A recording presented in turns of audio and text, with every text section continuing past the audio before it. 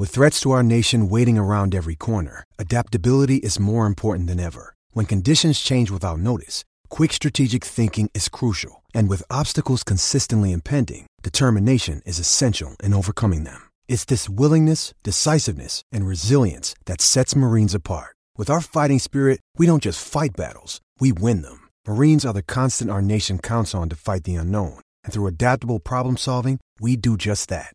Learn more at marines.com. Jeff Howe's Longhorn Notebook. Longhorn Notebook brought to you by Aaron Bowersock, your home loan expert. Check her out on the web at bowersockteam.com. This was a comment that Rodney Terry had last night. To your point, Jeff, Jonathan Tchamwa-Tchatchoua back on the floor for the Baylor Bears. So that's something the Longhorns did not encounter in the first meeting. And I asked him about Jonathan Tchamwa-Tchatchoua and what he gives Baylor and the challenge it presents for Texas. The Baylor Bears this Saturday won the first game against them. We started off when we were talking about the Bears last time. There's so many different guys you can go down the road with, but I guess a good place to start is Flagler, Cryer, and George, the three guards who make such a big difference for them. You just kind of pick your poison. Yeah, right. I mean, this trio of guards is probably the best trio of guards in the nation in terms of scoring the basketball. They're really, really good. They're a terrific group. They play really good together, and they can really score the ball. I mean, they're going to put a tremendous challenge on us from a defensive standpoint to try to guard these guys. Scott Drew's done an incredible job. I mean, they won a national championship and, has an elite level program. A lot of respect for Baylor and what they've been able to do over the course of the years. And, they're going to cause a lot of problems. They're going to have a little bit different look than when you saw them back on January 30th because they have Jonathan Tchamwa-Tchatchoua back on the floor as well. He's been a weapon in the past, and he's just come off injury, but he had a double-double the other night, so we're already starting to see him affect the game. I think better known as Everyday John by Fran Fraschilla, but no, he impacts their team. He's really worked on his shot. He's shooting the ball at a very high clip. He's a guy that's going to really crash the glass. He gives them some physicality. Really good player, and he's really a great energy guy that comes in and gives them an emotional leader as well in terms of a guy that comes in and can change the game on both ends of the floor. Yeah, so that's what they'll have to encounter. Again, 12:30 tomorrow, and 1 o'clock is the tip-off. You can hear it here on the Horn. And right now, we're going to encounter on the Vaqueros Cafe and Cantina hotline. It's been a minute since we caught up with him, but he's here for his regular Friday chat. Catch up with him for a few minutes on everything going down on the 40 acres. You can get him on Twitter at Mike Roach 247. If you are a Longhorn Blitz podcast subscriber, you know you get the State of Recruiting podcast whenever it drops. If you're not, just search Horns 247 anywhere you get your podcast and click that follow button. You can always get him at horns247.com. He is our recruiting editor, Mike Roach. Mike, thanks as always for the time. How are you today, sir? I'm good, fellas. How are y'all? Terrific. Terrific. Mike, let's go ahead and, I know you and Hudson Standish, nobody better in the Texas market covering recruiting than you guys. There's been a lot of offers in the class of 2024. The junior day was a couple of weeks back. As you started to really get your footing and dig in on the 2024 class, any trends emerging, positions of note for you? Kind of what's your 30,000-foot view as it relates to Texas and the 2024 cycle right now? I'm waiting for more guys to emerge this spring because I don't think this is as strong of a class talent-wise as 2023 was.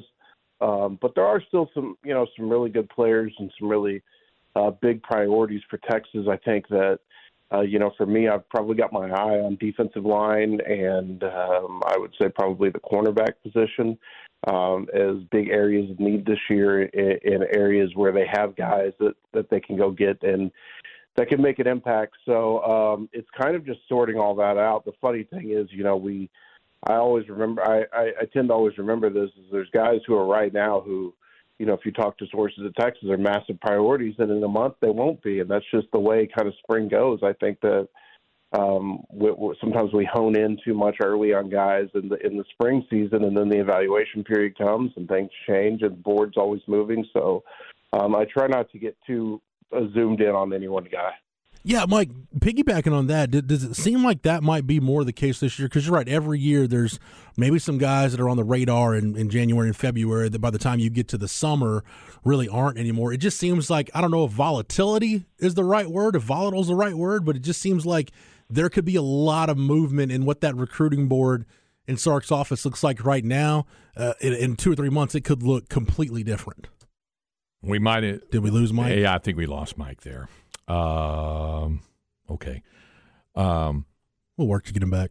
We'll work to get him back as we head toward the home stretch of the program here. By the way, one other thing I've been meaning to get to, somebody texted in on when we were talking about HEB on the text line.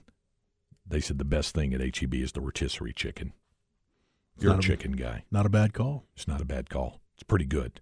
It's pretty good. In fact, Linda has picked that up sometimes when she's like mixed it in with a pasta dish or some other dish as well. So I think we got Mike back. Yes, Mike is back. Mike, you hear us? You read us loud and clear? Yeah, I'm good. I don't know what happened. I'm just sitting here in my living room and the call dropped. So no worries, all good. No, but kind of piggybacking on what you were saying a minute ago about the maybe the volatility in the 24 cycle. Can you remember a cycle, or do you think this one has the potential for more volatility, just in terms of the recruiting board for Texas and even guys that you and Hudson have on the radar? What it looks like now could look drastically different by the time you get to when official visits start in June. Yeah, and I don't know that it's any more different than any other cycle. I just think the evaluation period changes so much. There's guys that, the staff seems to love right now, and then they'll go see them in the spring, or they'll get them on campus for something and get a look at them, and, things change or other guys pop up. It's just kind of the way it works. So, I think there's always volatility. I think obviously, the elite guys are going to remain the elite guys and the priorities on the board. But when you're talking about like your kind of middle tier of guys, those are the ones that you may think that, hey, the staff loves them right now. And there are guys that I think right now they would take a commitment from, and that commitment's probably not going to be valid in June, if they've got to wait. So that's the thing, is I just try never to get too zoomed in on those guys. How big is that, Mike, for the staff? Because I've covered recruiting cycles at Texas where, the staff might, and I'm not saying Sark's staff, but there were staffs in the past where they might evaluate guys and really like them in February and kind of stay true to that evaluation. And then by the time you get those guys on campus, you probably wish, okay, maybe we hadn't recruited this guy. Is it a good thing that Sark and the staff are as fluid and as adjustable, as malleable as they have been over these cycles in terms of, hey, yeah, we might have liked that kid 2 months ago, but now we just like somebody else better?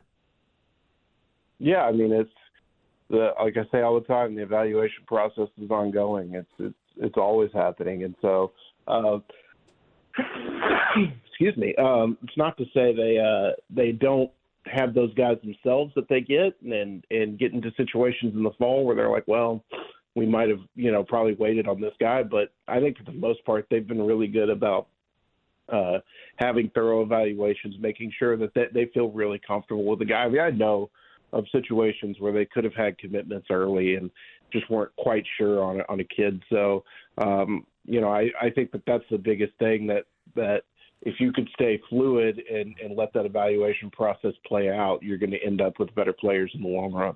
Again, you can get him on Twitter at Mike Roach 247. Get that State of Recruiting podcast anywhere you get your podcast. Just search Horns 247, and you can find all of his work, his outstanding work at Horns 247. Nobody better in the Texas market covering recruiting than Hudson Standish, and our recruiting editor Mike Roach. Mike, sorry it was a short one, but hopefully we can do the full deal again next week.